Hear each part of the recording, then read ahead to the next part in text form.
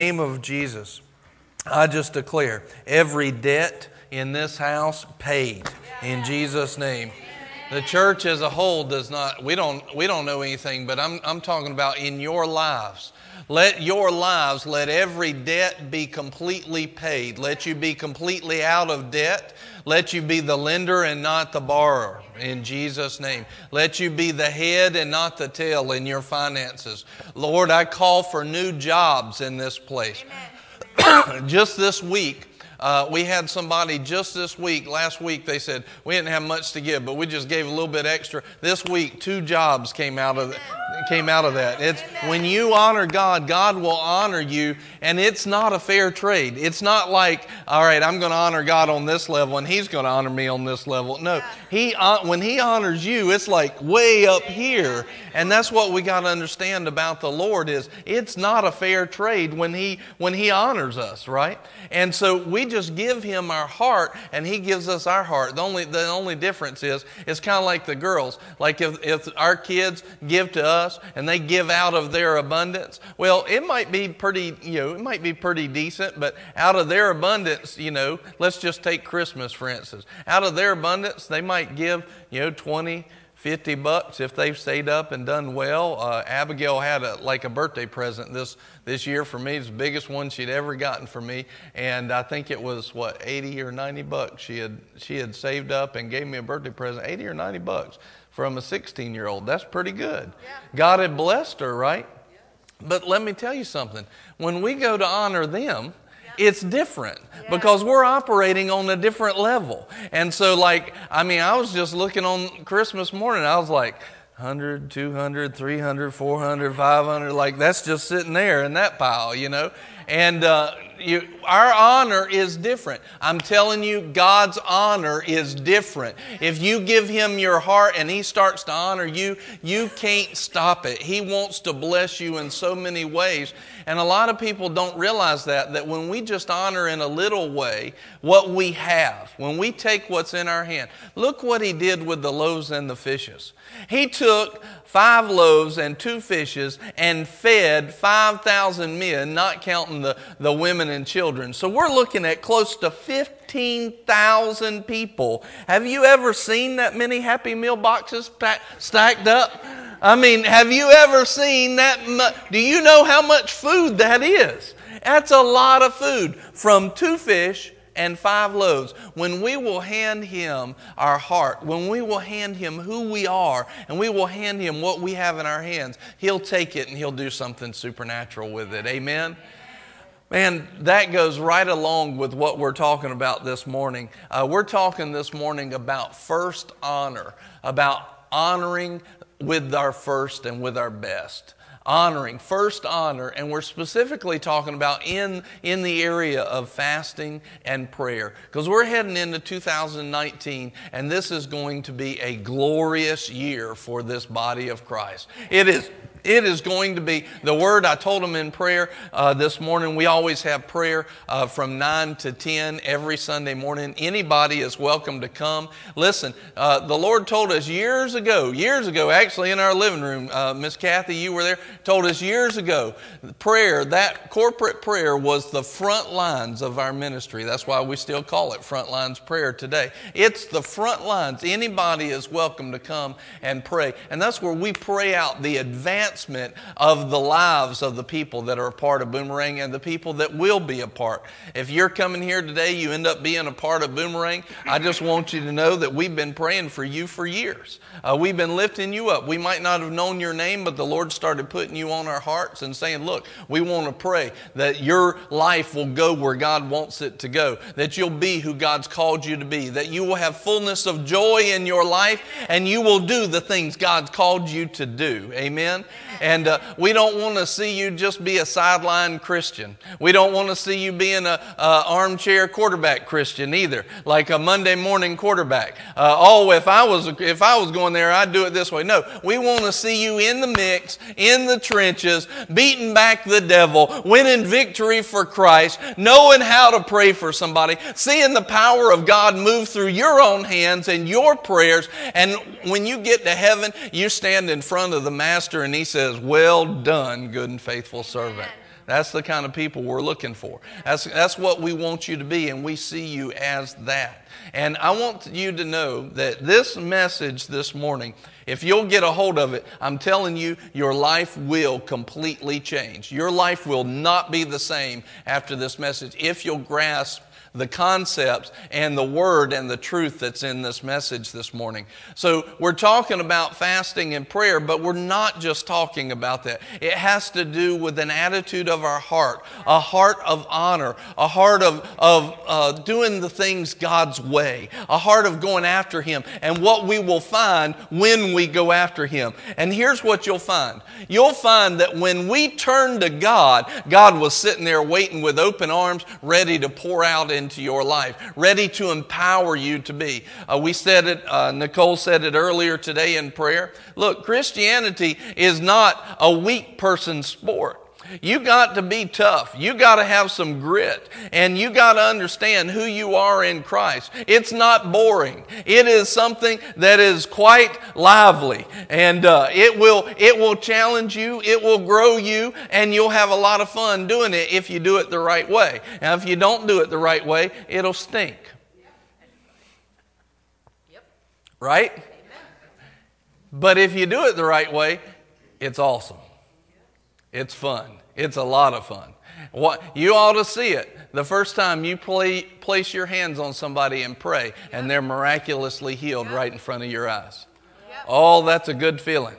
You ought to see it when lives start to change right in front of you. This person was gangbanger, and all of a sudden now they're going after Christ with the same passion that they went after the world. Now they're going after Jesus. You're talking about things that totally change. You ought to see it when families start to turn around. You ought to see it, and it's glorious. And when that person knows, like I know my flesh misses those old portions. My flesh misses doing some of that stuff that the world calls fun, but I don't miss it anymore. That was the old me, and I don't want to be that person anymore. I want to be who God called me to be. You ought to see it and feel it when you start seeing those changes in the lives of the people around you. You'll see it here on Sunday morning. You'll see it in life groups. You'll see it when you get together and you start knowing that when you pray, something's going to happen.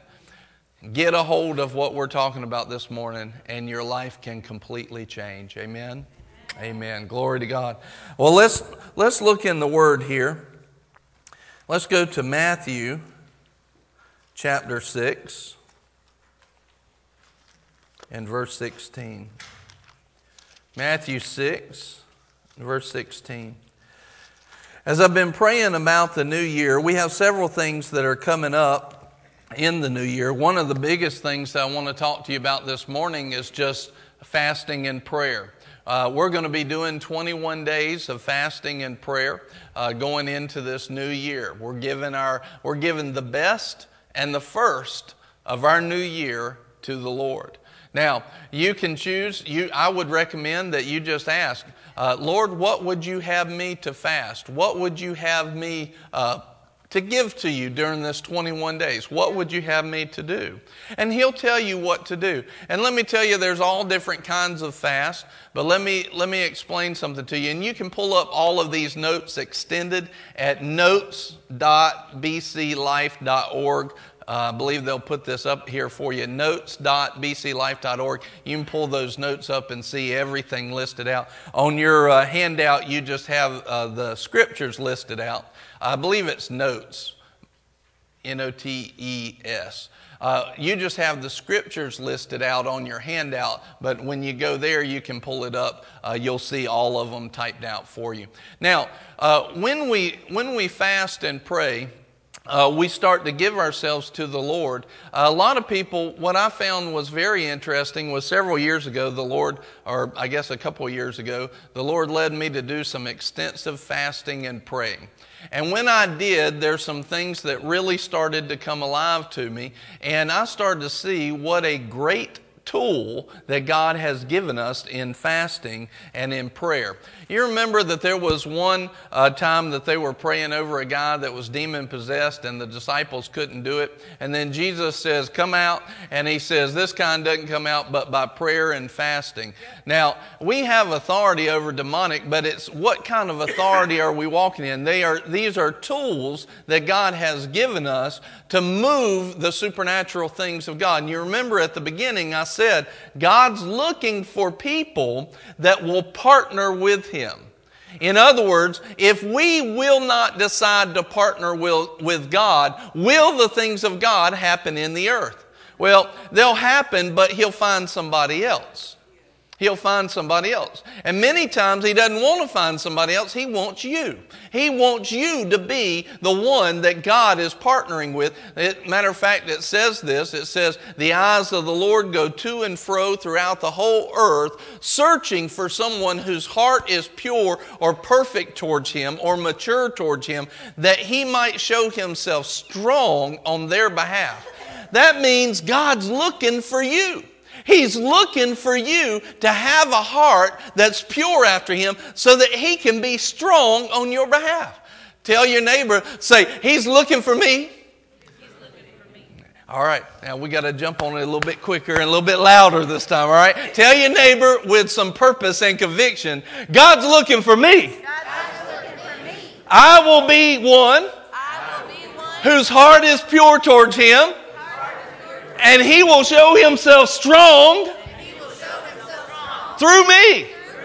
Amen. All you're doing is quoting Scripture right there. When you start to realize that, you mean God wants to use you? Yeah. Right. Exactly. He wants to use you. Well, does He know what I've done? He does. He knows what I've done too. He does know what you've done, and yet He still wants to use you. Man, His mercy is something else.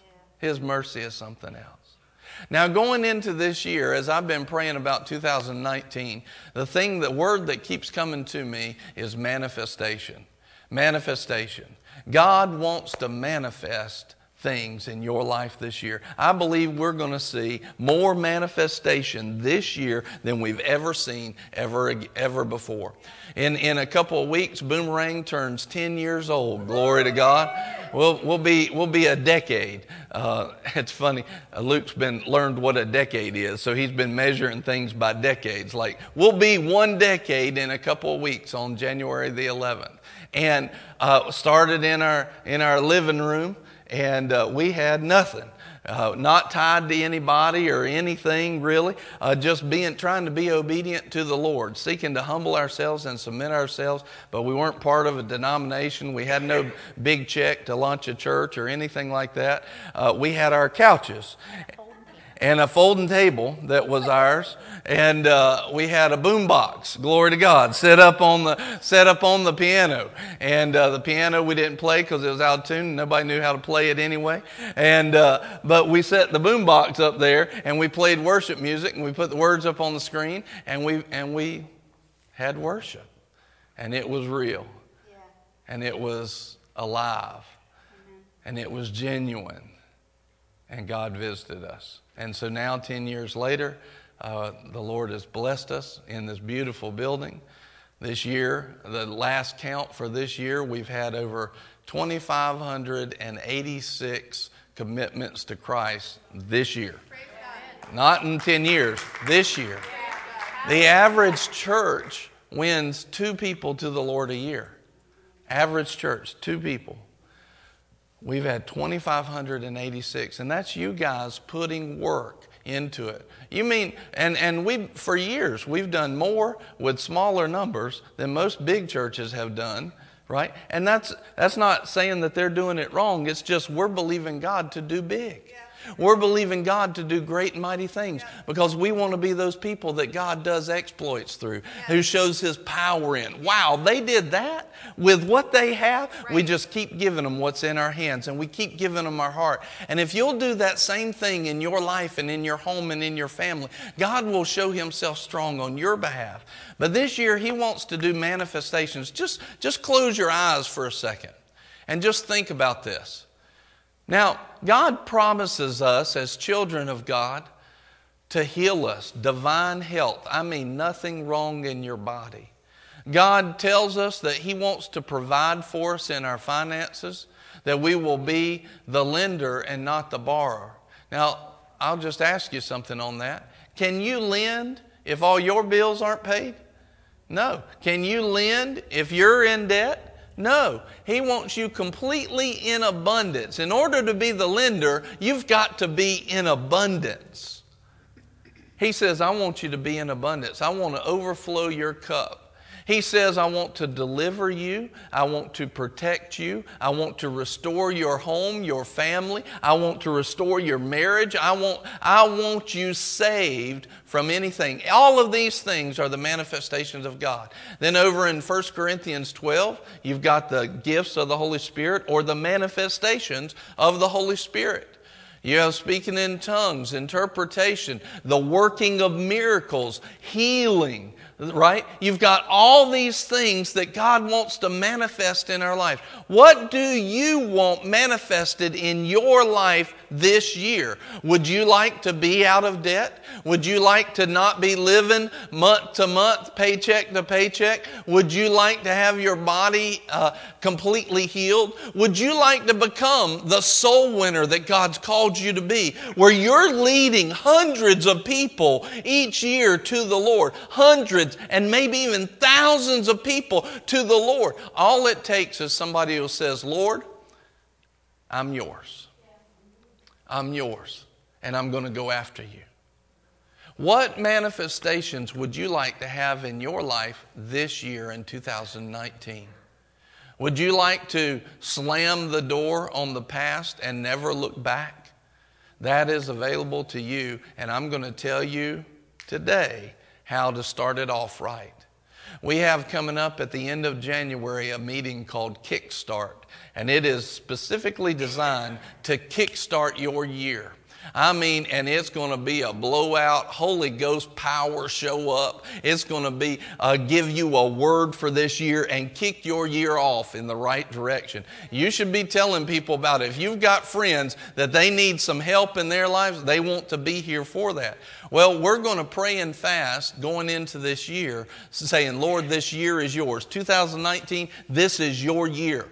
I'm not going to do it I'm not going to have a year like I've had in the past. This is a new year. It's a year of my manifestation in Jesus' name. I will be who you called me to be, and I will walk in the power that you've called me to walk in. Lord, show yourself strong on my behalf this year. I'll be that person. Show yourself strong. I'm tired of making excuses. I'm tired of playing church. I'm tired of checking the box, but there's no fruit to go along with it. I want to be a soul winner. I want to make disciples. I want to pray for people and see them well. I want the bills to be paid. I don't want to have to be calling and trying to move money around. I want to be healed. I don't want to be sick. This is my year for manifestation.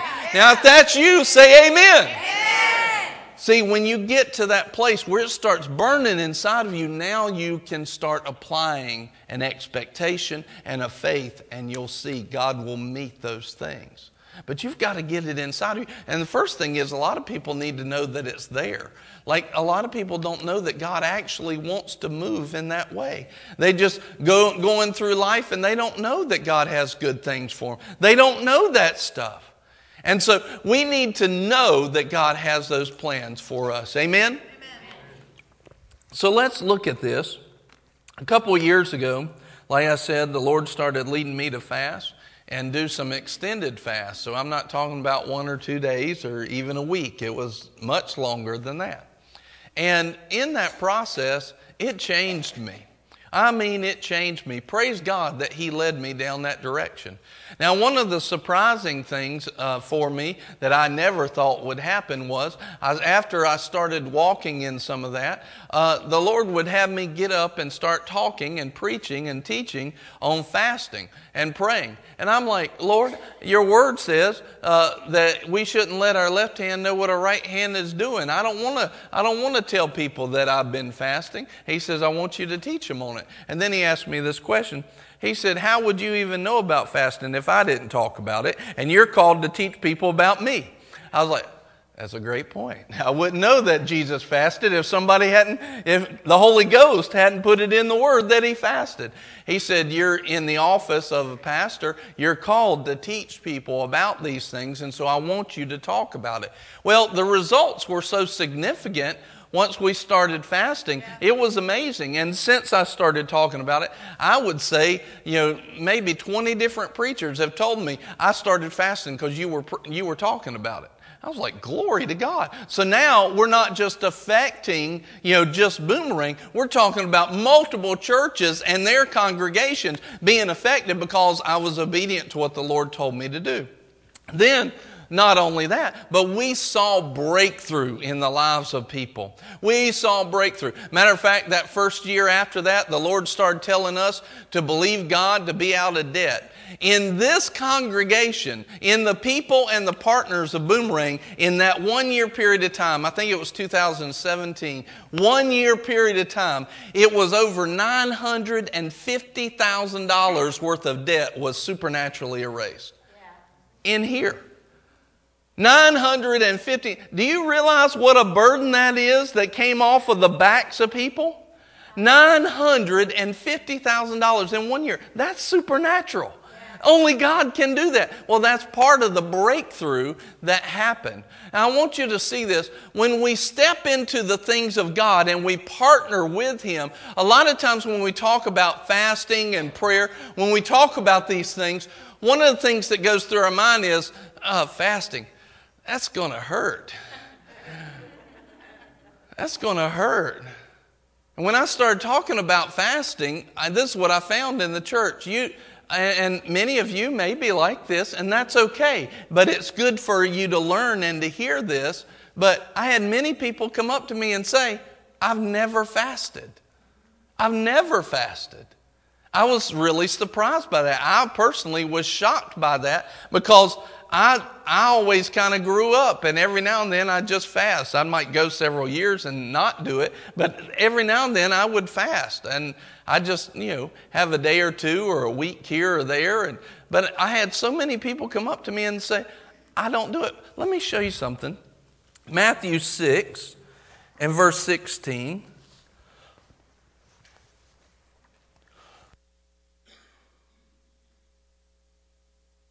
Matthew 6, verse 16 through 18.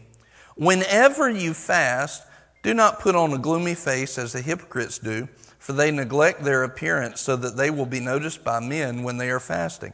Truly I say to you, they have their reward in full. So one of the things that's very important here to notice is, what's the heart that he's telling you to stay away from? Don't get in pride being like, oh, look at me, I fasted, right?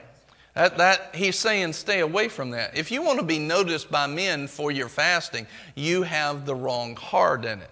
And it's different from teaching on it or telling you experiences in it. I know hearing other men talk about the fact that they went through, other men and women, that they did a 40-day fast and didn't die, that helped me. Right? You did a 40-day fast and you didn't die? Well, maybe I can do it too, right? And then all of a sudden it builds your confidence. I've had some people say, I felt like I was going to die after 3 days. I'm like, I know, just keep on. It'll go away. And it's your flesh. And you start to realize how strong has the flesh's voice been in my life. And in Romans chapter 8, it says that the mind set on the spirit is life and peace, but the mind set on the flesh is death. So if the flesh's voice is so strong that you think you're going to die when you're not, then all of a sudden you got to understand that my flesh's voice is probably pushing me around in a lot of other areas of my life. And now I'm wondering why my life has not been where it's supposed to be. Now I know. Because I've given credence, I've listened to the voice of the flesh, and I didn't realize how strong it was. Let me tell you something. When you start fasting, for real fasting, not just like, well, I'm not going to eat, French fries. That's not really fasting. But when you start really fasting, all of a sudden, your flesh's voice, you're going to find out how loud it is. Because imagine spoiled child brat throwing the fit on the floor. That's your flesh, and you'll find out about day 2 or 3. Or one. Or one. You'll find out. And you'll find out just how strong it is. And then all of a sudden you'll start to walk in and see, as you continue to tell that flesh's voice no, guess what you're telling yes to? The Spirit's voice. And now all of a sudden you start, here's what it looks like in the Spirit. You've been walking on this level, walking, and then you start telling the flesh no and the Spirit yes, and you start walking here. And you keep on doing that, and you start walking here.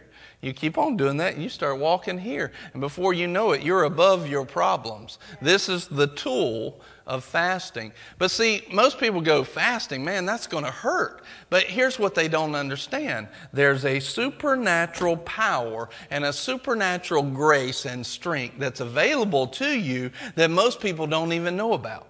I didn't know about it till I started doing it. I knew about it in a sense, but I'd never applied it properly. I never knew just how real it was. And so what they do is they think about the pain of the flesh from fasting, but they don't think about the glory that God wants to pour out in their lives. They think more about the pain of it than it's the same thing when God says, I want you to go pray, and you're in the middle of your favorite TV show. Same thing. Well, I don't want to. I want to watch that show. I know. And God said, but I want you to go pray. And you're like, I want to watch the show. And you say, I'll pray a little bit later. Same thing on fasting. I want you to go fast. I want to eat. Same thing. And when we learn to pay attention to the voice of the Spirit over the voice of the flesh, all of a sudden, we start to move into an area where the power of God flows in our life for real. For real.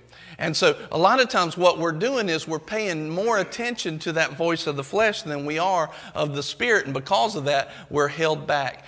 Bishop David Oyedepo says this: don't eat away your destiny. Don't eat away your destiny. Don't be so focused on eating that you don't do what Christ commanded us to do, and your destiny slips through your fingers because you wouldn't take the time to fast for a few days. All right. I'm in your business. I know. I'm sorry.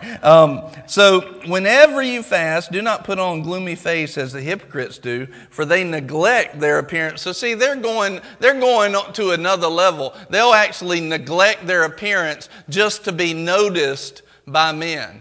That's not what you do. You want to act like nothing's even going on. See, people of faith, even if people of faith they're down to their last penny, a lot of times you won't be able to know it. Yep.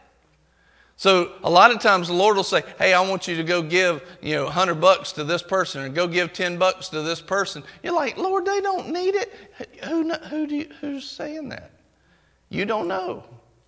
Because if they're moving in faith, they're not putting on a gloomy face. Oh, woe is me. If I only had $10 today, I could pay my bills and go out to eat. If I only had $10 more. See, if you're in faith, people ought not to even be able to tell.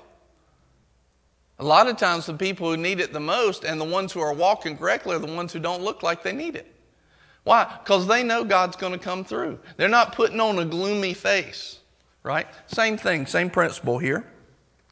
He says this. He says, but you, he says, if they get attention from men at the end of verse 16, truly I say to you, they have their reward in full. In other words, would you want to fast and not eat, and then your reward is people pat you on the back? Not me. Not when the other side of the reward is the supernatural power of God.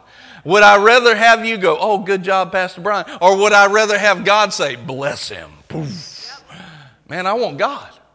So I don't want to be known for what I'm doing that looks holy, for my prayer, for my fasting. I want to be known in Him. If He hadn't told me to talk about it, I wouldn't be talking about it. Yep.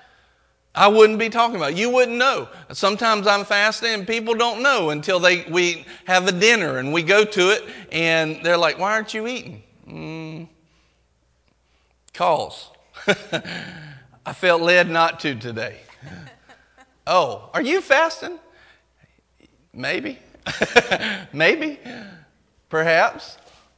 I'm not trying to let people know, but I shouldn't look like it either. Now, if you're doing some serious fasting, though, sometimes it's hard to, I dropped like 40 pounds, and I had to get new clothes and stuff like that, right? Well, that's kind of hard. Some people are like, are you sick? No, I'm not sick. What are you doing? I'm fasting. For real? That much? Yes. Why?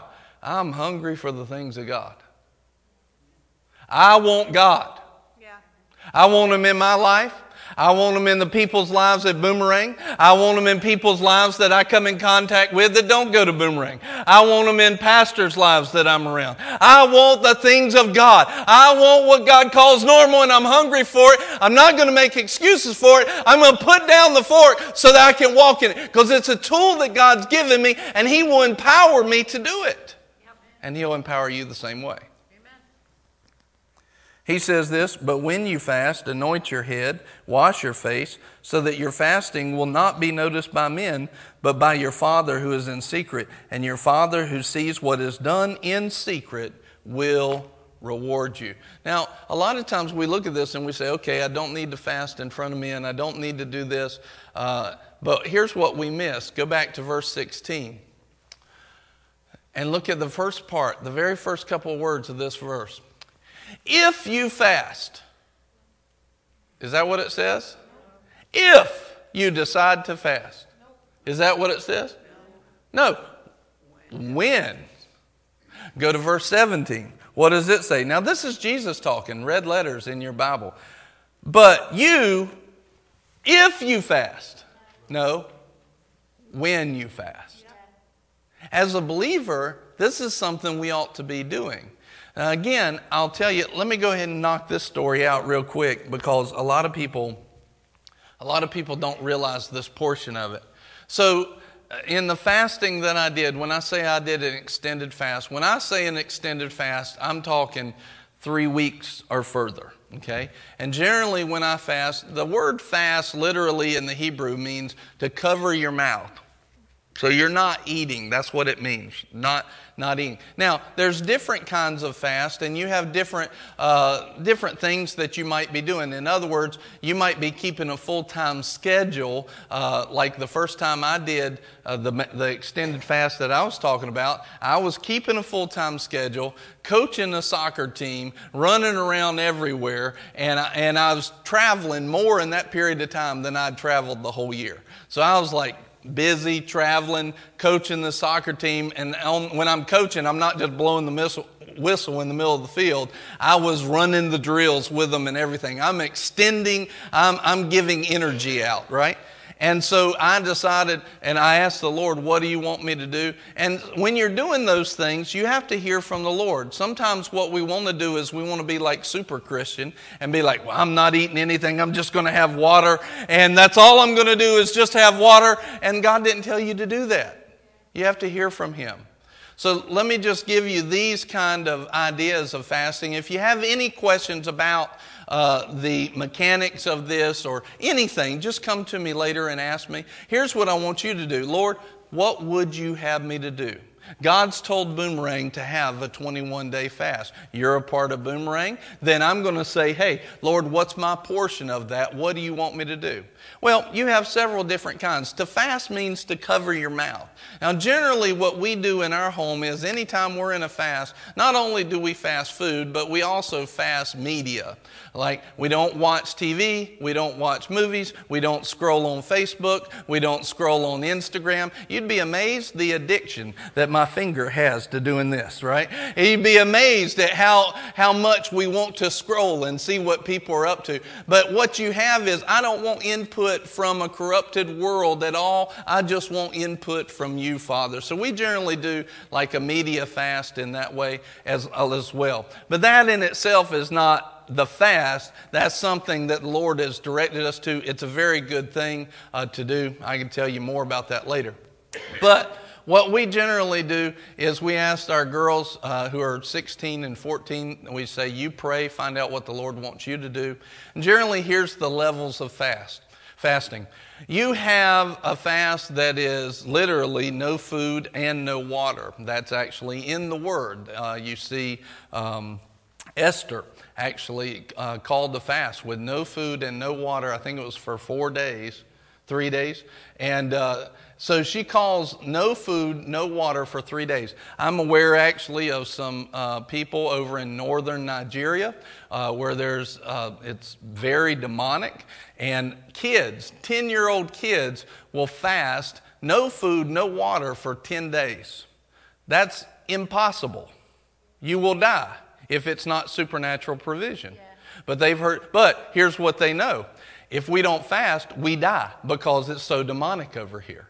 And so this is from my pastor friend in Nigeria. He said there's kids up in the north, kids, 10 years old, 11 years old, they're fasting for 10 days, no food, no water. And we've got adults in America that can't fast for a day.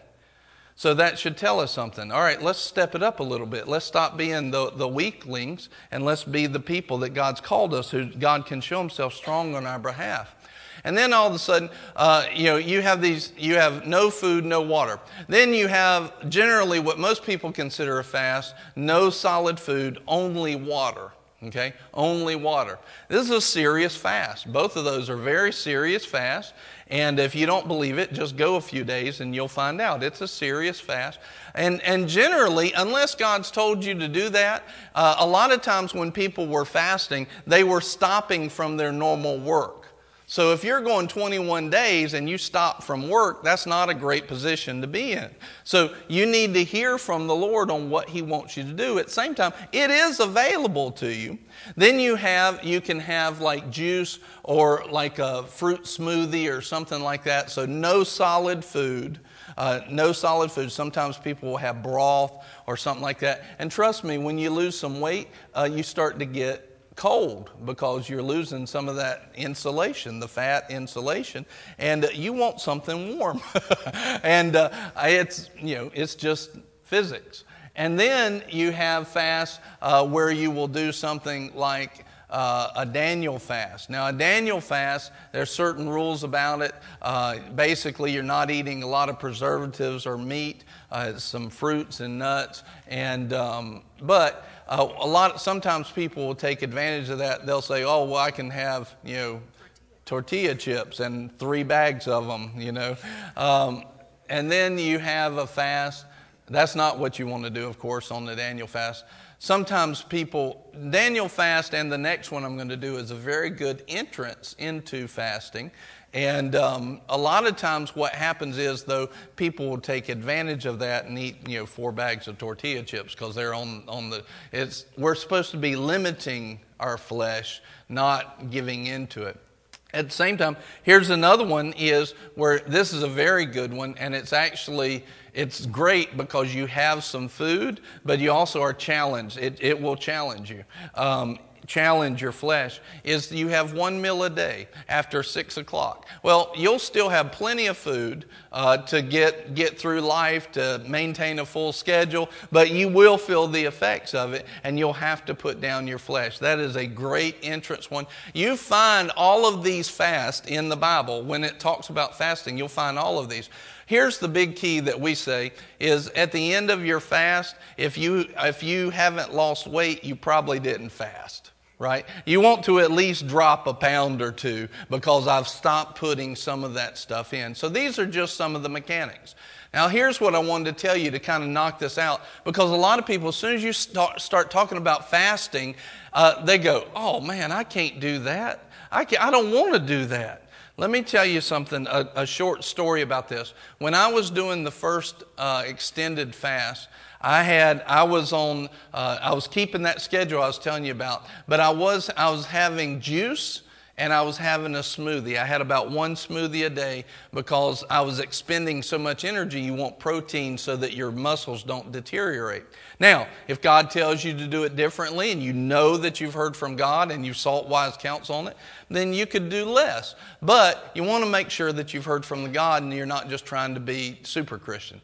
So then what he said was, I want you to have fruit juice and I want you to have a smoothie and do that. So I did that, no solid food for 40 days, and I lost like 40 pounds.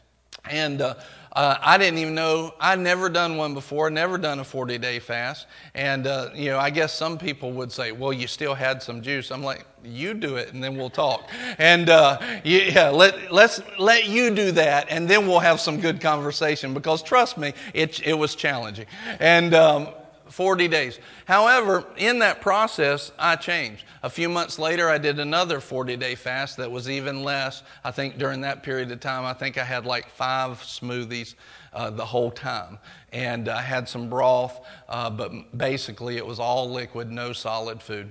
I lost some weight again. And so in that process, I had a couple of times, 3 times specifically, where I stepped into this place and I was hurting. My body was hurting, right? And I went, Lord, I know that you've called me to fast. And I'm sitting there going, ow. And I called our leadership team and I said, y'all need to pray for me. I was like, I know I'm not supposed to stop, but my body's hurting right now. I mean, my body's hurting. And it was one of those places, you ever get to those places where I didn't even feel like praying.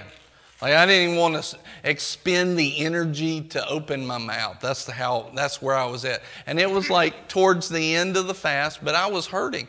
Well, they prayed and I'm agreeing with you. And the next morning I woke up and I felt like I wasn't even fasting. It felt like I had just eaten a lot of food. It felt like I wasn't even in the middle of the fast. I had so much energy and my eyes kind of opened I was like, man, there was a supernatural strength available to me and I didn't even know that it was there for me to tap into. This is part of what we're doing when we're fasting, is we're saying, Lord, I'm not going to put in what's normal and I'm going to trust you for the supply.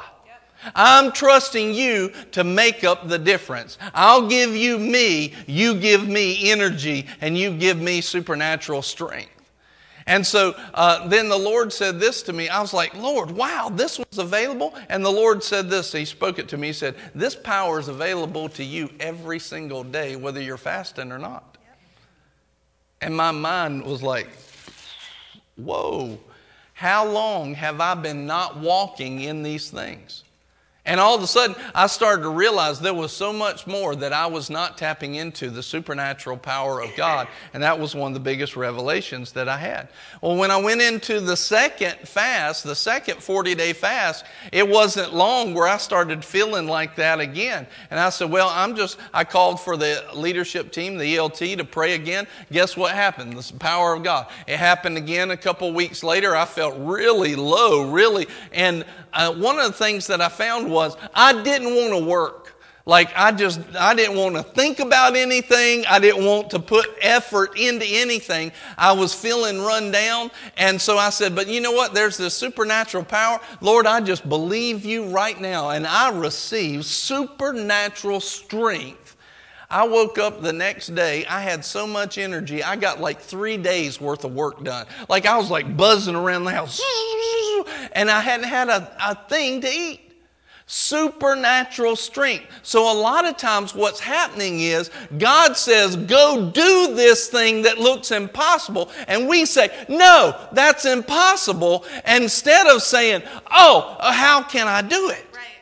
If you've told me, then you're going to empower me over here. And that's what makes the difference between people that walk in the supernatural and people that don't walk in the supernatural. Because some people recognize if God's told me to do it, then I will have everything I need. If He told me to feed the people out in the wilderness, then somehow He's going to bring a boy with 2 loaves or the 5 loaves and 2 fishes, and He's going to do something supernatural with what I hand to Him. If I'll just hand Him me, God will use it as a tool to do something supernatural in my life. So just because your flesh right now is going, oh, I don't want to fast, don't give up on it. Look to the Lord. Look to your supply. Look to your source and say, He's going to give me something to get me over the hump. He's going to give me something to tell my flesh no. I trust Him enough to believe Him that way. Amen? Amen. So now look at this. Isaiah 58 and verse 6. Isaiah 58 and verse 6. What's available to us through fasting? What's available? And think about this. If I'll fast, whatever God's written about fasting can become mine. All of a sudden, this becomes a tool. It becomes something that God gives us to help us live a supernatural life. What's available to us? And now I'm not relying on my own strength to fast. I can believe God for supernatural to empower me. Well, all of a sudden it's just like giving. You remember where it says He gives seed to the sower? In other words, once I become a sower in my heart, then He'll give me seed to plant.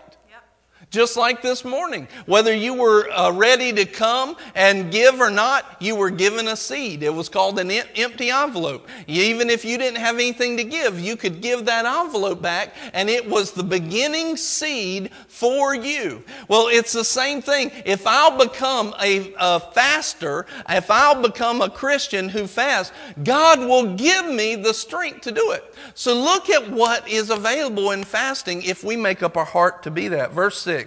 Is this not the fast which I choose? To loosen the bonds of wickedness. Let me just tell you, more people are bound by the wickedness of this corrupted world than we have a clue about. If you could see it, it would scare you. There's so much wickedness that binds us, and really it binds our thinking. We don't realize how much we are hamstrung, how much we are bound by the wickedness of corruption in this earth. In other words, what I'm telling you is you probably have some bounds on you right now that you didn't even know were there. But fasting will break them. It says this, to undo the bands of the yoke. Have you ever felt like you're under a yoke and you're under a burden? Have you ever felt like that? Well, fasting will undo that. It will loosen those things. To let the oppressed go free and break every yoke. Fasting will help you break every yoke. It's kind of like this. It's kind of like if you were kidnapped and tied up and the Lord put a knife in your hand to cut the bonds.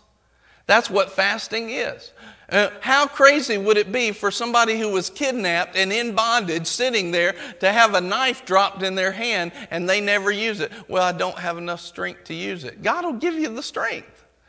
That's exactly what fasting does. It'll start to break those bonds in your life. I can tell you from my experience, all of a sudden, during that period of time, I had a really interesting situation through those days. But one of the things I found is when I came out the other side of that first extended fast, I was a different person. Because those bonds have been broken. I mean, the bounds, they had been let loose. And I came out a different kind of Christian. I was just different.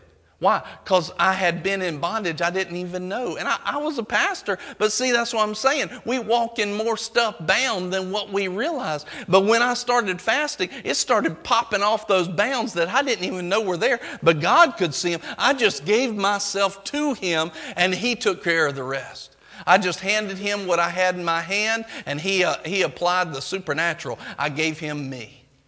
Well, then all of a sudden it says this, verse 7, what does fasting do? Is it not to divide your bread with the hungry and to bring the homeless poor into your house, and when you see the naked to cover him and not to hide yourself from your own flesh? In other words, it'll open up your ability to do what God's called you to do. In other words, a lot of times what ends up happening is we want to be Christian, we want to do certain things, but we just feel held back from being who God's called us to be. And it says, will this not stop you, in other words, get you away from the flesh, hide you from your flesh? Won't it get you away from your flesh? That's what fasting will do. See, when we live by the flesh, it ends up equating into death and lack. But when we live by the Spirit, it's life and peace. And so when we start to fast, we start immediately moving into the places of the Spirit and away from the places of death in the flesh. Verse 8. When you fast, your light will break out like the dawn. Now, I believe this means two different things. This means one, light always talks about revelation. It also means glory. In other words, you'll start to see things in the Word that have been there the whole time, but you never saw them before. Fasting will start to open your eyes about things in the Word. Not only that, but the glory of God will start to be seen in you. People will say, you look different. You're acting different. You're a different person. Why? Because His glory, His light is starting to shine out of you because you started fasting. Your recovery will speedily spring forth. Yeah, it won't be hanging around waiting. No, your recovery will start to speedily spring forth. Amen. Your righteousness will go before you, and the glory of the Lord will be your rear guard. The righteousness of God, it says, is the scepter of the Lord. It's the authority. In other words, when you start to fast, here's what happens. The righteousness of God in Christ will start to go before you and just clear a path. There'll be enemies all mounted up in your future, and when you start to fast, the righteousness of God will just start clearing the path. It will go before you, and by the time you get there, it'll be a clear path. This is what fasting does. Can you see why the devil doesn't want you to fast? Because we're talking about solving all kinds of problems in our lives. We're talking about solving all kinds of things. He says the glory of the Lord will be your rear guard. In other words, He won't even be able to sneak up on you. I'm telling you, this is what I found in the Lord, that when I need to know something, the Lord tells me. He's told me what people are thinking before. He's shown me exactly what's going on, exactly what the plan of the enemy is. He's had this same characteristic all throughout the Bible. In the Old Testament, they said there was a king coming against the people of God and coming against Israel. And they said, who are you? Who is telling this king of Israel my secrets? They said, no, they have a prophet. And he said, he sees and hears everything that happens in your bedroom. If you say something or think something, he sees it by the glory of God. In other words, God will start to show you the problem before it even comes up. Fasting will help bring that even stronger in your life. Verse 9, then you will call and the Lord will answer. You will cry and He will say, here I am. Have you ever been sitting there praying to God and you feel like He's not answering? Fasting helps get that communication line open. It helps clear the path where He's saying, God, you say, Lord, He goes, I'm here. I'm here. You start asking, look here. You will cry. He'll say, here I am. If you remove the yoke from your midst, the pointing of the finger and speaking wickedness, and if you give yourself to the hungry and satisfy the desire of the afflicted, then your light will rise in darkness and your gloom will become like midday. It won't be gloomy days for you anymore. Depression will go. See, the fasting will empower you, give you a supernatural power to be who God's called you to be the hands and the feet of Christ. And as you start to do that, gloominess goes away. There is no more gloominess. You just see the glory of the Lord 24 hours a day. You've got the hope of God. There's no depression or oppression that can hang on you because it just melts off of you. Yeah. Fasting helps you do this. Amen. Verse 10. He says, and if you give yourself to the hungry and satisfy... Oh, I already read that. Verse 11. The Lord will continually guide you. How many people would like to have guidance from the Lord in every step? Praise God. Every step. Fasting helps you, take you to that place where He constantly guides you. And then He says, He will satisfy your desire in scorched places. He will give strength to your bones. See, whenever scorched places is where death and destructions come in. Nothing grows, right? Nothing grows in these places. But yet you will be satisfied. The world can fall to pieces, but you'll be satisfied. See, this is some of the stuff that the church has been missing. When the world didn't have answers, we're supposed to be the ones that have answers. We're supposed to be the ones walking in this level. And maybe you've never heard this before. Maybe you don't even really know Jesus. But I'm telling you today that God loves you. He's got a good plan for your life. And He wants to take you to the place where you are living this stuff out. It's not just a theory. It becomes a reality in your life. He says He gives strength to your bones. You will be like a watered garden and like a spring whose waters do not fail. The waters of God, the spring of God's water to your life, the springs to your life will never fail. This is what it becomes when people start fasting. Verse 12, those from among you will rebuild the ancient ruins. You will raise up the age-old foundations. You will be called the repairer of the breach, the restorer of the streets in which to dwell. In other words, not only is your life fixed, but you start being empowered to have other people's lives fixed. You start being empowered to walk it out, where people just get around you and their life starts to work. This is what fasting brings us to. Can you see why the devil does not want us to have anything to do with it? Yeah. Why he wants most of the church to not even have ever fasted a day? Why? Because of this. And what he gets them focused on is how they will feel during that. When they get them focused on the voice of the flesh instead of focused on the supernatural power of God to do it. If God said, when you fast, then when I go fast, He will empower me to do just that. Now, look at this. Let's look at, if you look at these verses, and verse 3 of the same chapter, you see something about the fasting attitude, though. One time I was fasting, it was during one of those extended fasts, and we were shooting the Connection show. We have a weekly show that plays on the radio and plays on the on YouTube and on the internet and everything, called Connection. And connectionshow.org. Anyway, we were in the middle of taping that one day, and I was fasting, and I was just honestly ticked off. Why? Because I was hungry. I was just hungry. And I was mad. And I was irritated. And my flesh was, And all of a sudden, I just felt like everybody's doing stuff wrong. And one time they could do stuff right. Make it today. Don't you know that my flesh is hurting? Anybody ever been there? Don't you know? Couldn't they just do it right this one time? And Nicole seemed to be the chief messer-upper. And she wasn't, she might have missed something, but it wasn't as bad as the way I was feeling it. And I was just, I was just angry. And then the Lord led me back to this verse. Verse 3. You say, why the fasting attitude? Why have we fasted and you do not see? In other words, this is people asking God, hey, we're fasting, Lord. How come you're not helping us out here? How come you don't see? Why have we humbled ourselves and you don't notice? Behold, on the day of your fast, you find your desire. Oh, and drive hard all your workers. You know what that looks like? Why are you doing it? Don't you know you can be nice for me? I'm fasting. I'm the one who's hurting here. I was looking at my desire.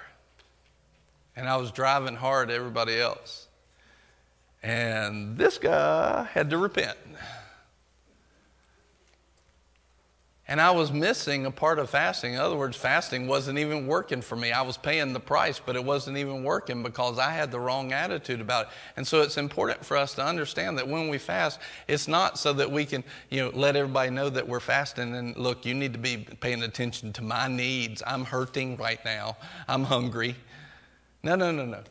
It's about not even them being able to notice that. It's about walking and fasting in such a way that, hey, this is about me putting down the flesh, not paying more attention to it and causing other people to pay attention to my flesh. Ouch. Verse 4, behold, you fast for contention and strife and to strike with the wicked fist.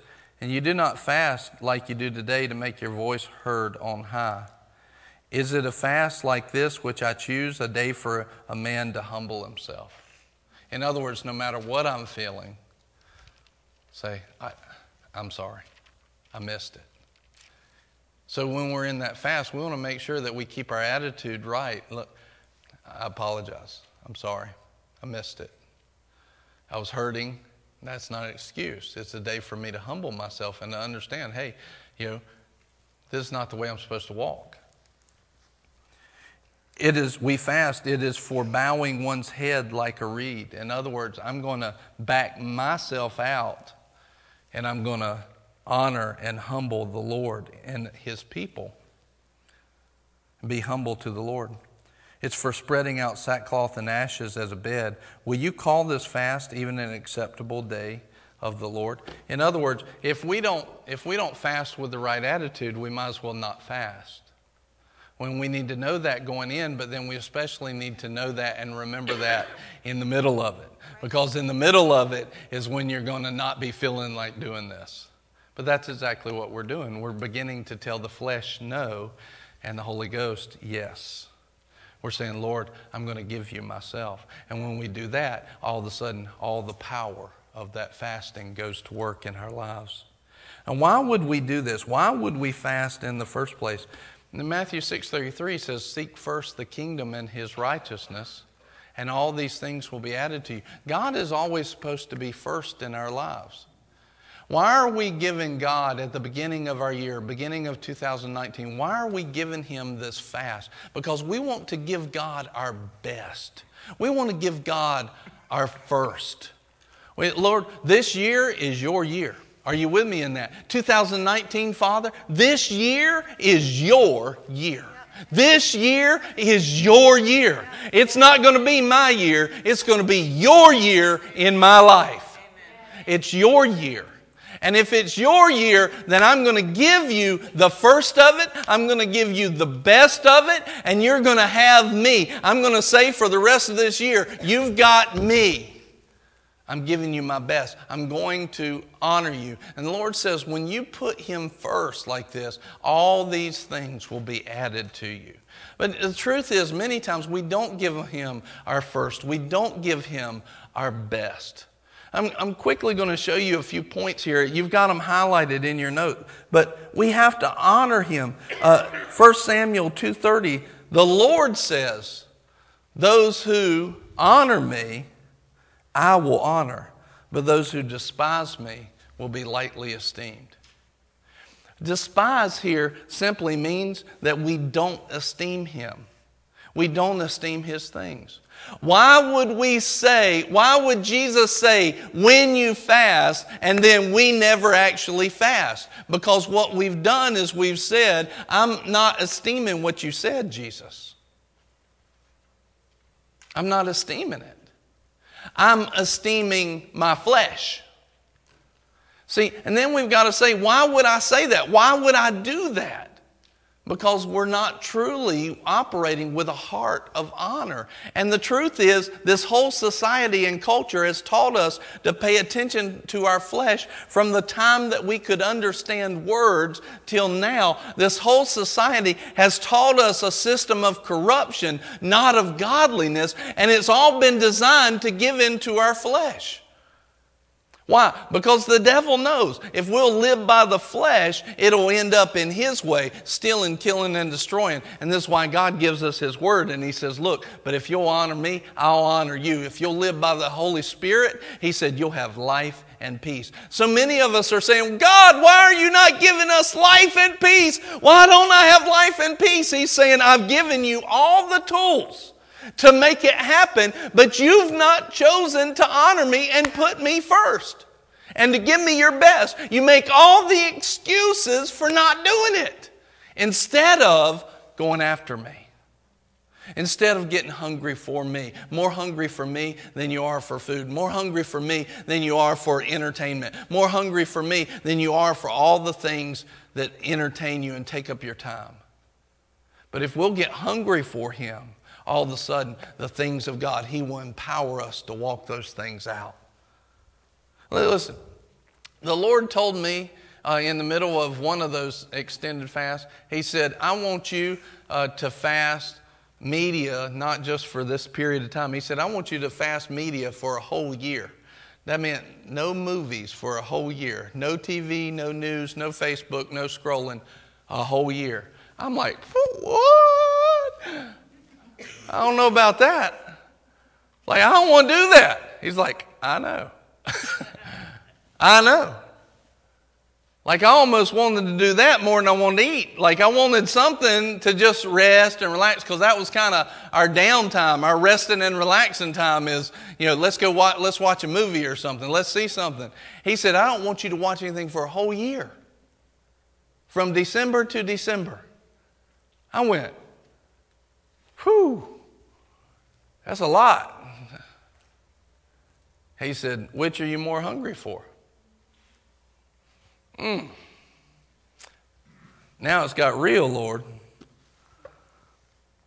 I said, okay, let me pray on it. Like, what's he going to tell me? Oh, now that you prayed, no, you don't have to go do it.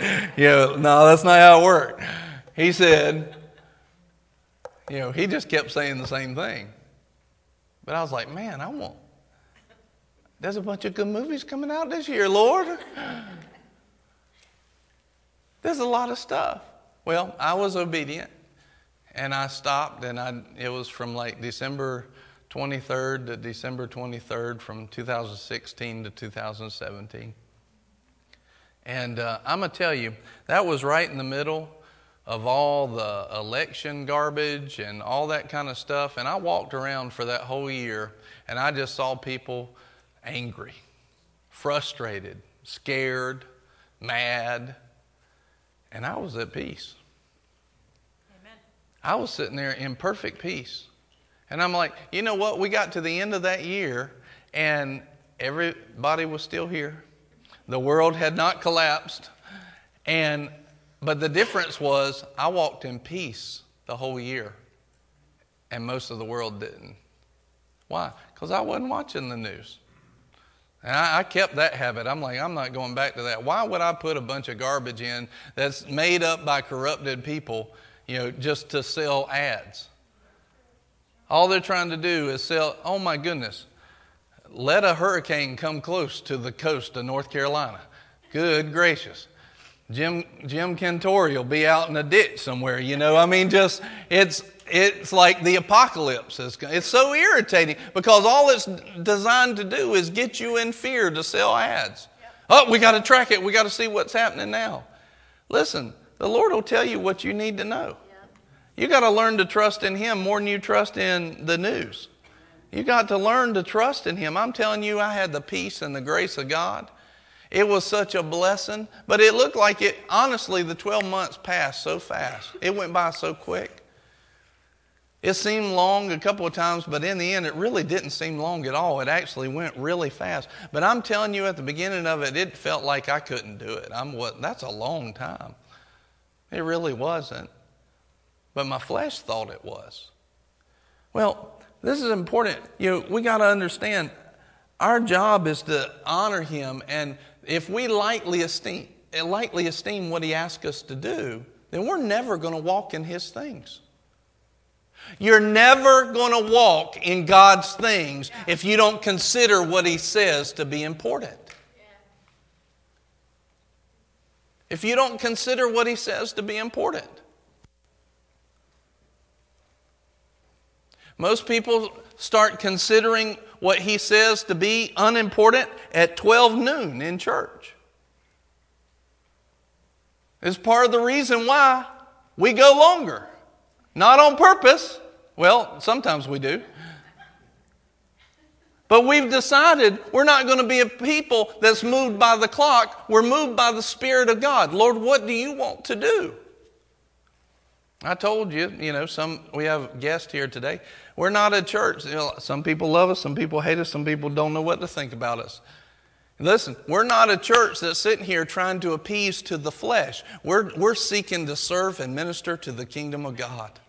We're seeking to please the Holy Ghost. We're seeking to please our Father. We're seeking to please Jesus. We're not seeking to please our stomach. We're not seeking to please a clock. We're not seeking to please a government. We're not seeking to please all these different things that the world calls important. Lord, you are important in our lives. You are first. You're the one that we honor. And because of that, you start to honor God like that, and you'll see honor in your life.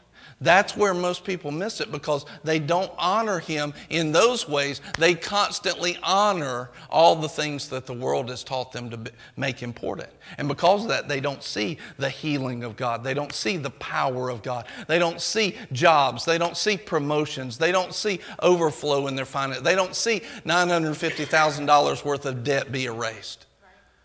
Because they've decided, I'm going to honor what the world's taught me to honor and not what the Lord has taught me to honor. You know, you go into Acts. Would you agree that in the book of Acts they had the power of God? Yep. Would you agree they had the power of God? Yes. Yeah. Look at what they did. They weren't hanging around. They weren't sitting there going, oh man, what are we going to do?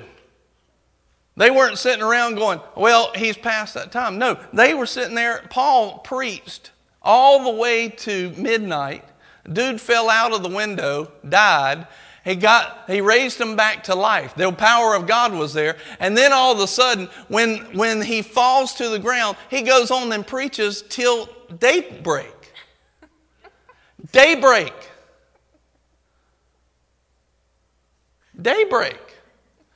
But they moved in the power of God. Yeah. Why? Because they honored God first. Mm-hmm. They honored Him. They honored Him. Are we honoring Him this year? Yeah. Are we honoring Him in this year? Yeah. Yeah.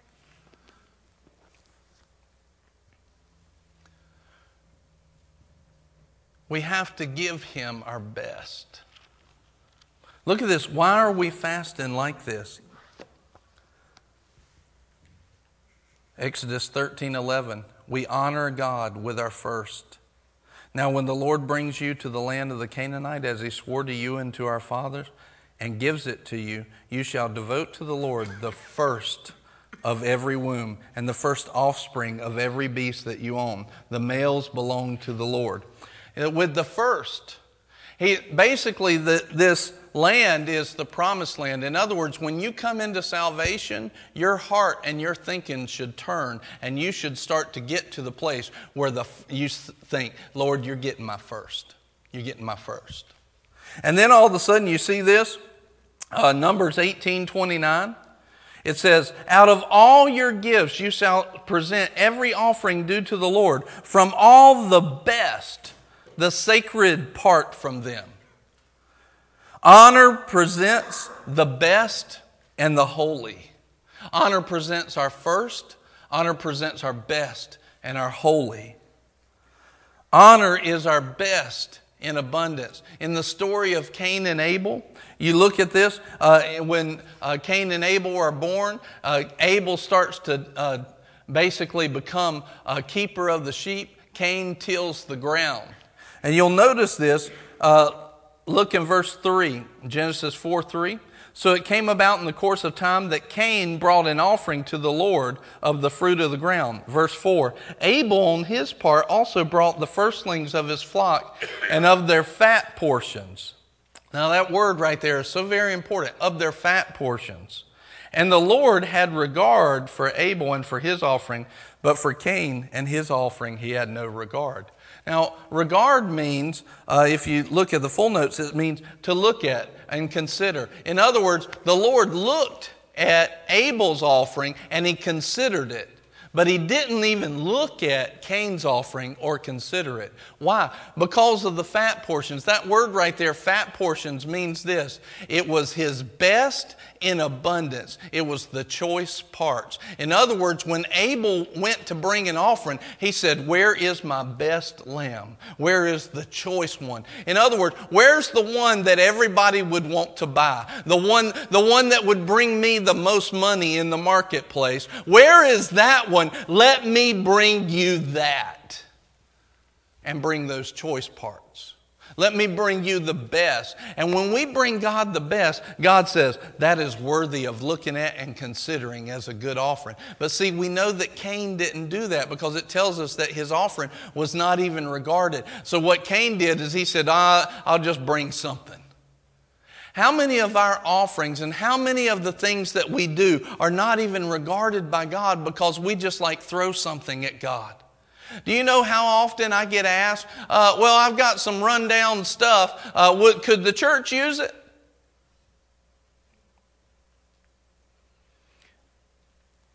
Could the church use this? I've got some rundown stuff. Could the church use it? It's very often that you have somebody say, I'm going to go buy the best stuff, brand new, and bring it to the church. What size do you need before I go buy it? Now, I'm not bringing you my last. I'm going to bring you the best to give.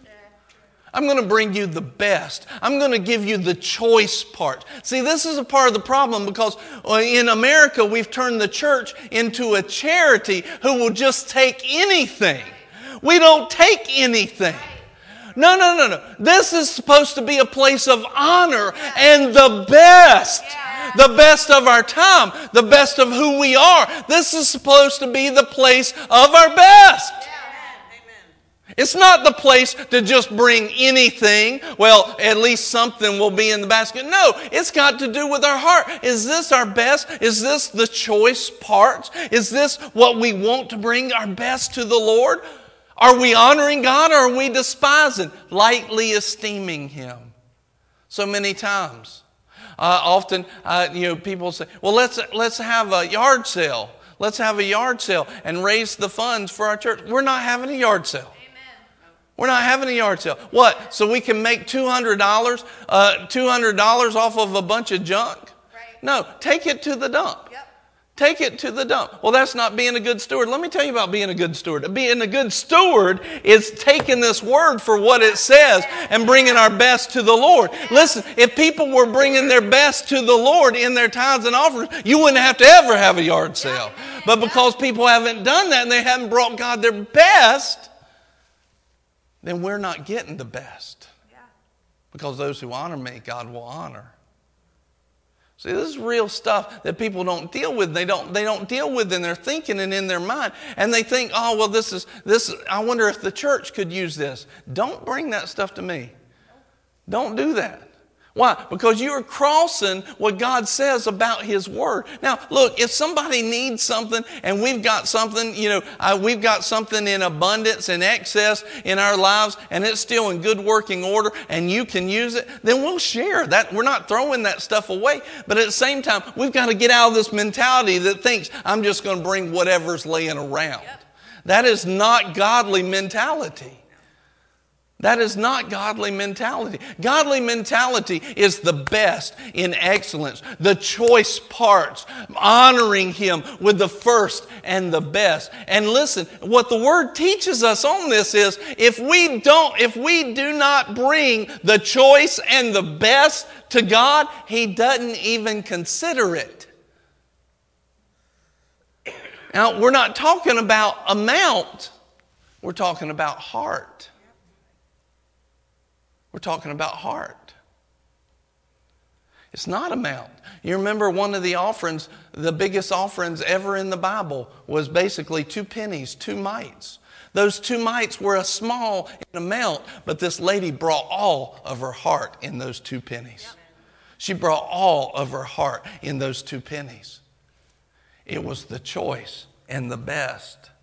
See, a lot of times in our giving, why are we wanting to fast during this period of time? Because we want to give God our best. We want to give Him our choice items. We want to give Him the stuff that is our best. Lord, right now, this is the time of year, it's cold, and I normally would be eating like a bear for hibernation. But I'm going to give you my best.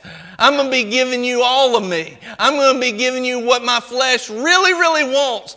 But this year is yours. This year is not mine. This year is yours. And I'm going to prove it by going into a fast, by going into prayer and fasting. I'm going into my best. And I'm giving it to you. You look at Exodus 23:19. Honor brings the choice fruits.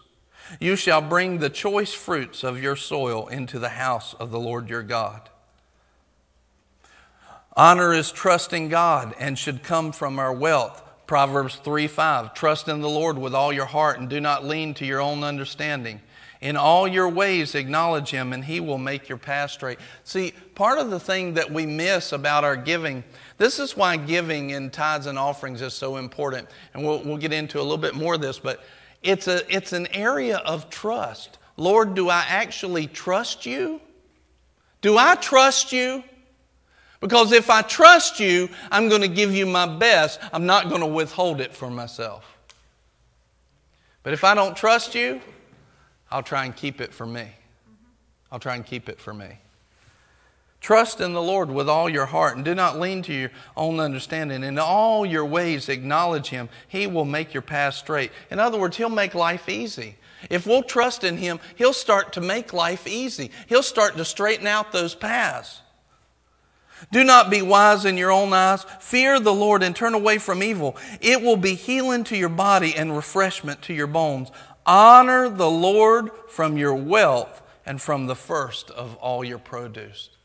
Now see, we're talking about giving here. That you've heard me say this so many times, that giving is the beginning of Christianity. And a lot of people have a problem with giving, and that's why they can never get into the meat of God's promises, because they don't even understand the tithes and offerings. And they start getting clam up as soon as you start talking about money. But if you'll get on top of money, if you'll start to understand and know how money and honor works in that way, all of a sudden the rest of the kingdom of God will open up to you. The power of God will open up to you. The healing of God, the provision of God will open up to you once you start to understand how to honor Him, starting with finances. See, if we can't honor Him in our finances, then we have a very hard time honoring Him with our food.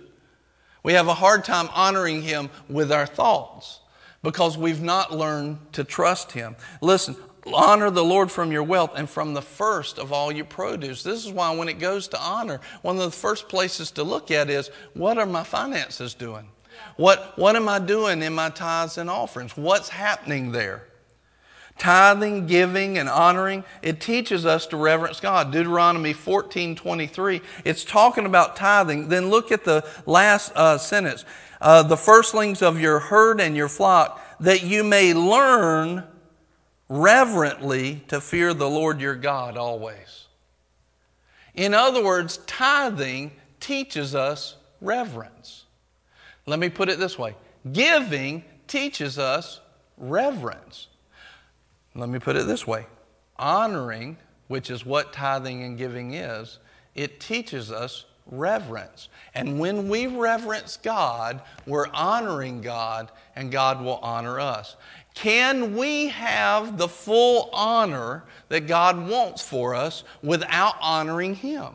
It's not possible because He set it up as one of His ways. We can't have the full honor in our lives. How many people would like the full honor of God in your life?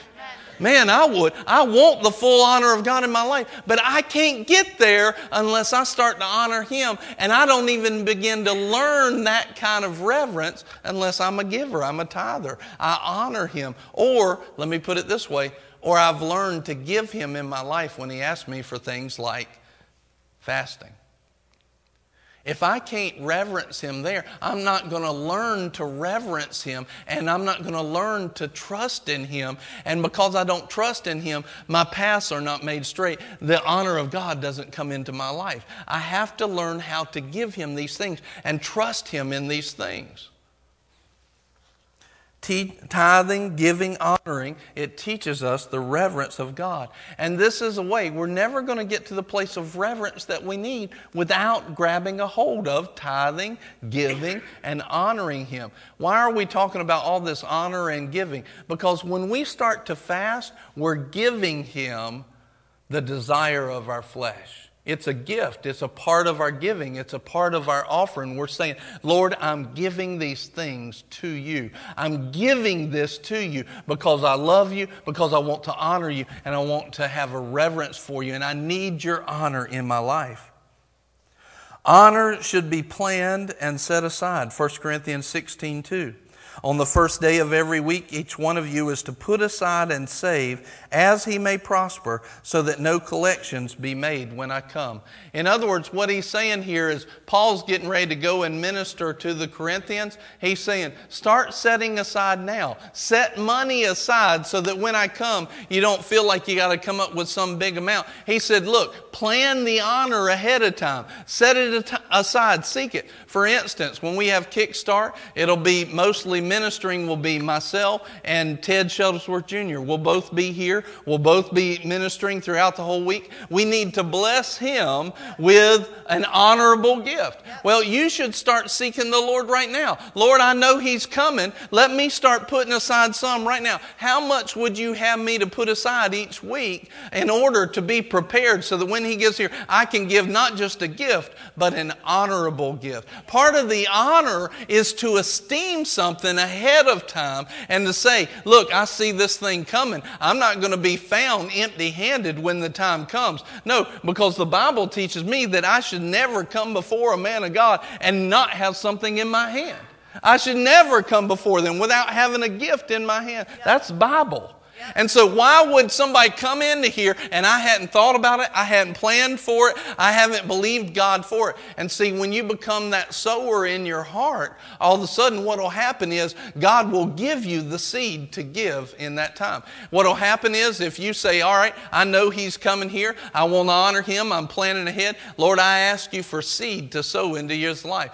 In between now and then, you'll get a bonus at work. You'll get some kind of extra. Somebody will hand you something. And then when you get that in your hands, you say, Lord, what is this for?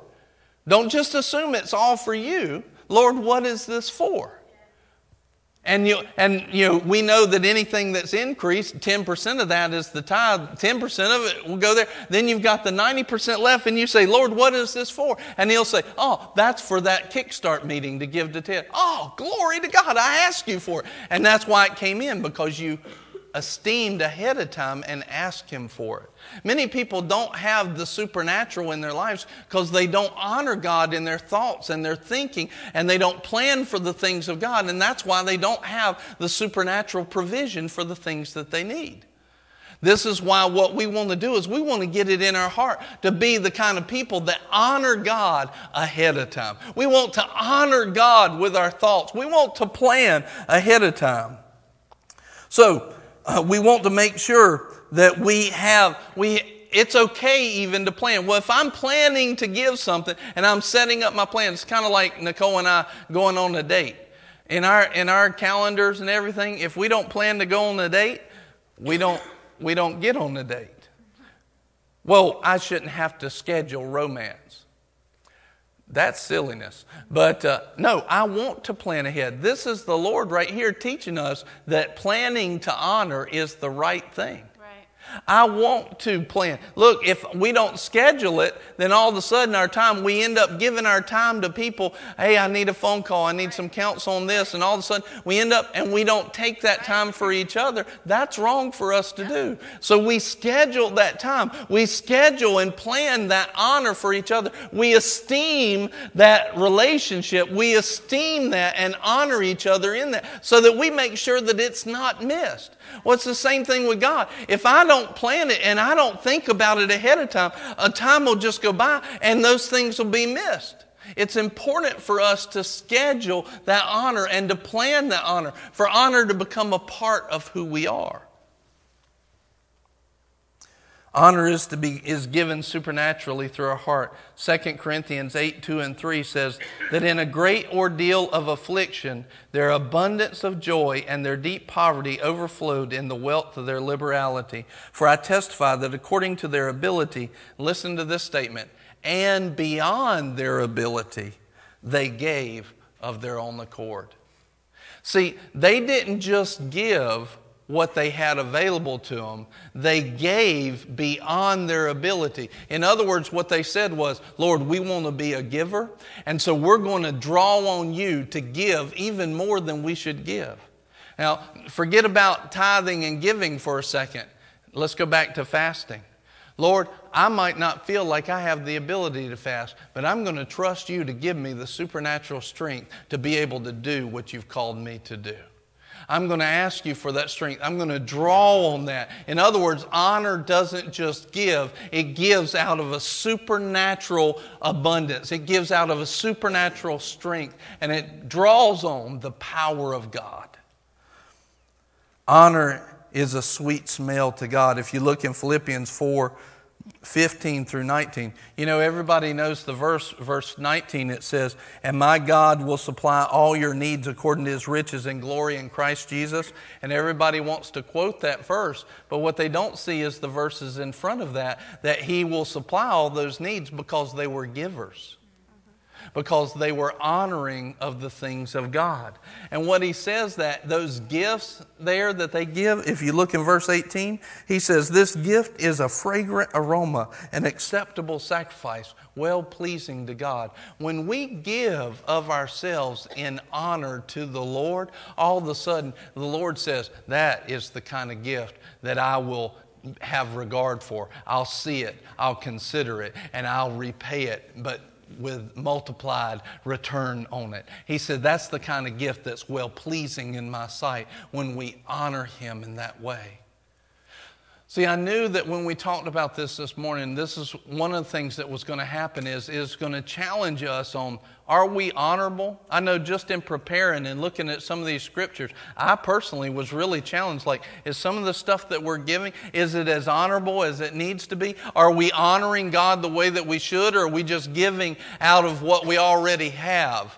Are we actually taking the time to make it honorable, to make it holy? Are we asking the Lord, Lord, what would you have me to give? Is there more beyond this that we can give? Is there more that we can give in our love? Is there more there that we can give? And so if we get to that place where we do that, we'll walk in the place of God's honor all the time. But we've got to challenge ourselves and not just get comfortable. You know, when Nicole and I first started coming to church and we would give our tithes and offerings, like it was a challenge just to give our tithes. Like we had to believe God just to give 10%. Like we had to believe God.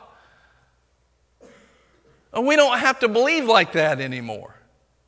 But are we still treating them with the same honor? Like it cost us something when we first started. To give a tithe, it felt like it cost us something. Like, are we going to be able to pay these bills? Are we going to be able to do that? It cost us something. And when we would give that, oh man, it would honor. But the question is, now that it does, we know that we'll be able to pay those bills. And here's the question that we have. Are we still bringing it to the Lord in the same level of honor and giving? Is our offerings over and above the tithe? Are our offerings over and above that? Are we bringing them in honor? Oh Lord, I honor you with this gift. I honor you with this. Are we going into 2019 with our fasting going, glory to God, I get to give my flesh over to the Lord and I get to fast. We honor you with this fasting. We honor you by giving you our best, our choice fruits, the core of our heart. Do we esteem you? How are we honoring you with this? Or are we just doing it because Pastor said we need to do it? Are we making it of that worthy, honorable giving? Or are we just going through the motions? When we come in on Sunday morning, are we coming in our best reception we can be? Or are we just going through the motions and checking the box? What are we doing? Are we honoring God? Because see, those who honor him, he will honor. Why am I preaching this message? Because I want you honored above all your fellows. I want you favored in the world. I want the glory of the Lord to shine in you and around you. But if you don't walk in honor, you won't have it. Right. If we don't walk in honor, we won't have it.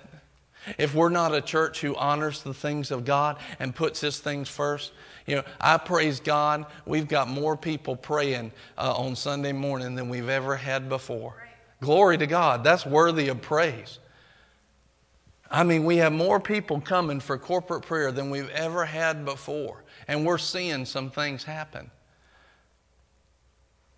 But is it everything that we have? Is it the fullness of honor? No. Or is it, are we still as a body like holding back some of ourselves? And this is what it looks like when we come in and we're not really ready to pray, or we come in and we're, I don't really want to be here, I'm just here. See, it says the willing and obedient will eat the good of the land, not just the obedient. Have we gotten willing in our heart? Have we gotten honorable in our heart? Have we gone after God? See, a lot of times, remember, God's not withholding any good thing from those who walk uprightly. But how many people have seen every good thing in their life? I haven't seen every good thing. So then what's the difference? Why are we not seeing it? Because we haven't played our part. And a large portion of our part has to do with honor. It has to do with how are we bringing. Are we bringing our choice and our best? Are we bringing our first? Or are we just treating it haphazardly? Oh yeah, I'll give whenever. I'll give whenever. I'll figure that out later. Are we bringing our choice and our best? Or are we honoring Him? Are we bringing an expectation to the Creator of the universe? You're meeting with me this morning. Just close your eyes right now. Because I don't. Are you walking in here this morning knowing that your life is going to change?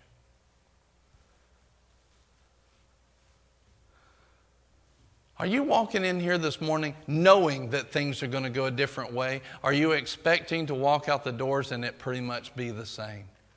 See, if you're expecting to walk out the doors and probably have the same problems that you had when you walked in, you're not bringing your best to the Lord. Because you're not bringing expectation that God is who He says He is. If you're sitting in here and you're like, well, I'm going to walk out and my body is going to still be the same. I'm going to walk out and my family situation is still going to be the same. My health is still going to be the same. My finances are still going to be the same. You're not honoring God with that thinking. You're not honoring God with that heart. And that's what's holding us back so many times. And listen, I am preaching to myself right now. I'm not just preaching to you, I'm preaching to myself. This is something I need to work on myself. See, this is something we constantly need to check ourselves and judge ourselves and challenge ourselves, because we've gotten so much in the motions that we've dropped the honor. We've dropped the honor. And this is what's been wrong with church, is because we dropped the honor and there's been no power in what we're doing. And we need to be the kind of people that stay up on top of that honor, where we never let it drop. We never let it fall back. Where the power and the glory of God starts to manifest and it never withdraws. It never falls back a step or two. No, it stays at that place. But truth be told, you know and I know, we've not been honorable.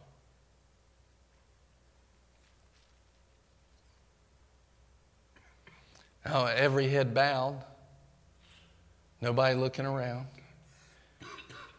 If you know that's true, just nod your head in your seat if you know that's true. And see, that's the kind of place where we have to deal with. We can't just leave that sitting on the table. We got to say, Lord, I recognize it, I see it, and I will not walk out of this place today the same. I won't walk out of here at the same level of honor that I've had. If I've been sick, I'm walking out healed. If I've been destitute in my finances, I believe the favor of God is working on my behalf right now, and things are changing right now as Pastor Brian speaks.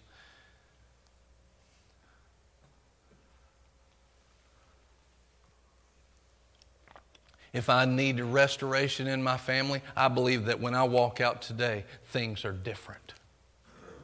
It will not be the same old, same old. I have an expectation of my Father doing good things in my life. And in this new year, 2019, will not be 2018. And I will prove that I believe that by going into this year and giving my best. This year will be a year of my best. This year will be a year of my first. This year will be a year of honor.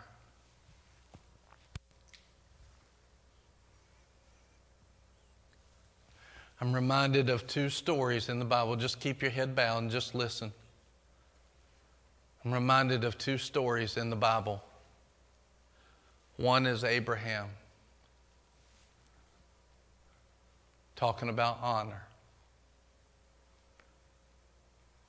He dreamt of one thing for 25 years, a son from God. 25 years.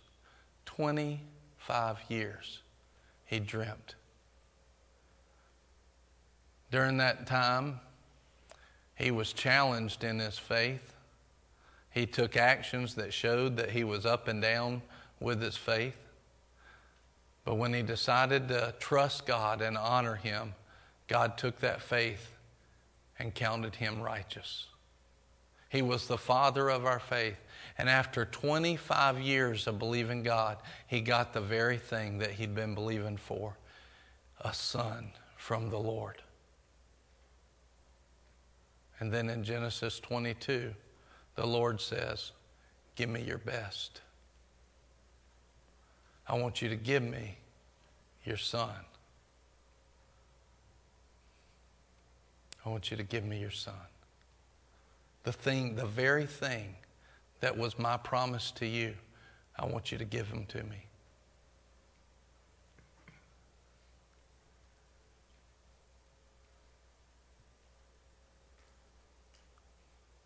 I'm not even talking about giving up your most valuable possession today. I'm not talking about that.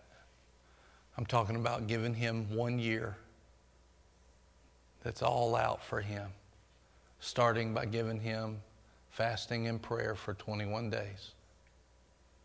I'm not talking about a 25-year lifelong dream. I'm not talking about the very promise, the promise of God. I'm talking about, Lord, I'm going to change my way of thinking. I'm going to start to honor you in everything that I do.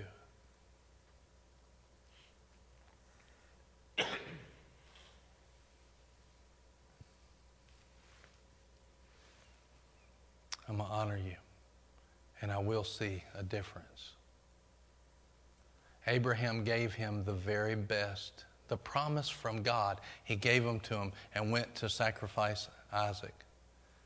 God stopped him, but his sacrifice and his faith and trust in the Lord, it says he trusted him, even if Abraham sacrificed him, that God would bring him back to life, that God would bring about that promise in another way, that God would bring it to pass. He trusted God. See, honor it goes hand in hand with trust. Lord, do I trust you? If we trust him, we'll honor him. If we don't trust him, we won't. Lord, do I trust you? That action by Abraham planted the seed for the Father to give Jesus his son. Abraham's action of giving his best opened up the door for the greatest promise of all time to be released into humanity. What will your honor do? You don't know every fruit that'll be produced from your seed of honor. You don't know what that fruit will be.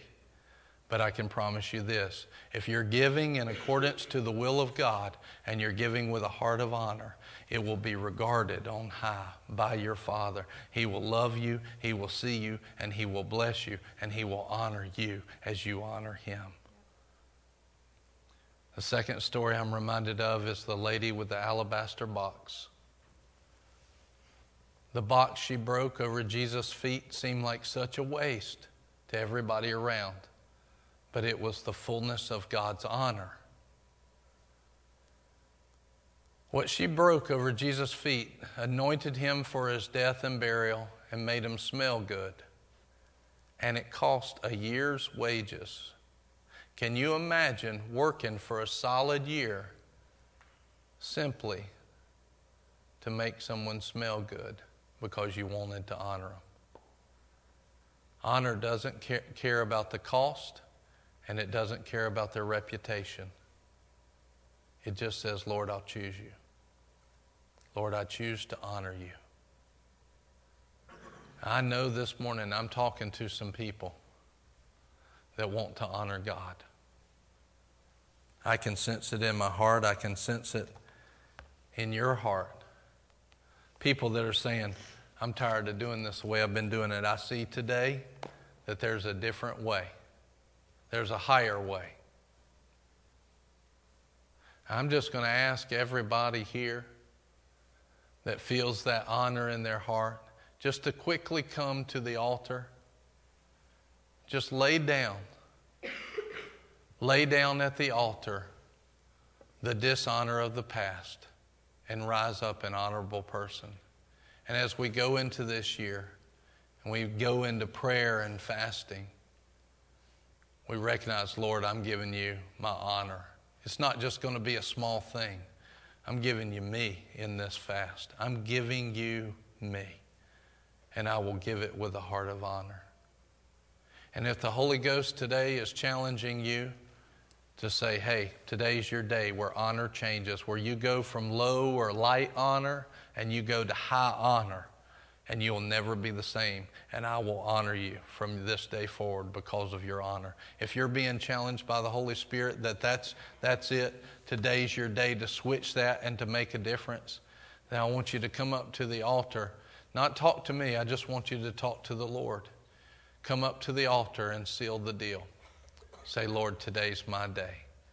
In Jesus' name, amen. Come on up now.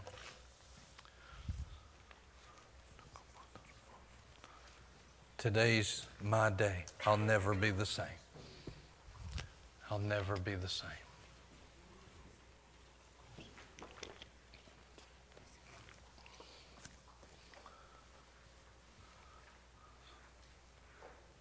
Today's my day. I'll never be the same. Lord, we praise you and we worship you. Thank you, Father, for your honor. Ushers, you can come on up too if you feel led to. You don't have to ush. Hataroma ayetene estu from koribiastede. Mehe chukutu frebenste.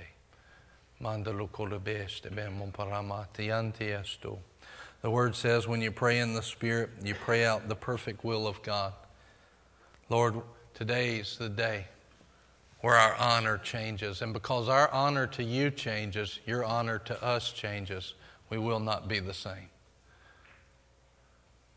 If you're still sitting there, you're welcome to come at any moment. Say, I need to get up there. I need a change in my life. I need a difference in my life. If that's you, come on up now. Lord,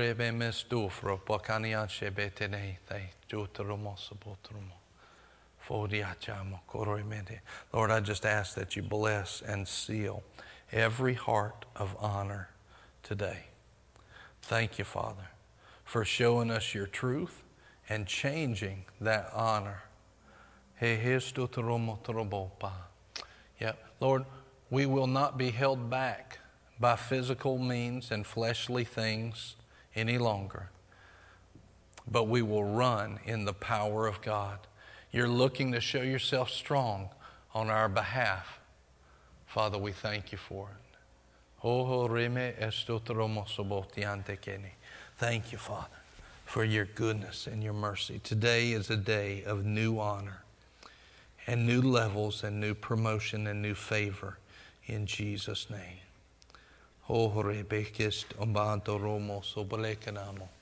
Thank you, Father, for your goodness and your mercy. I'm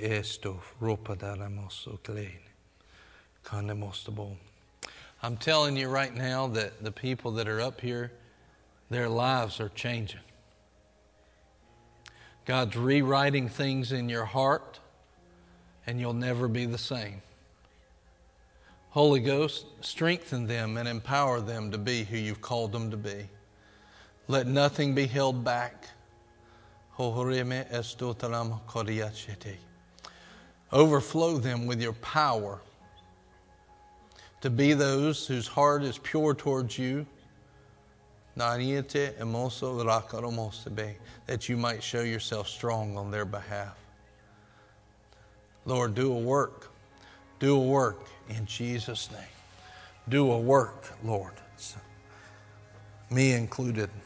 Lord, do a work.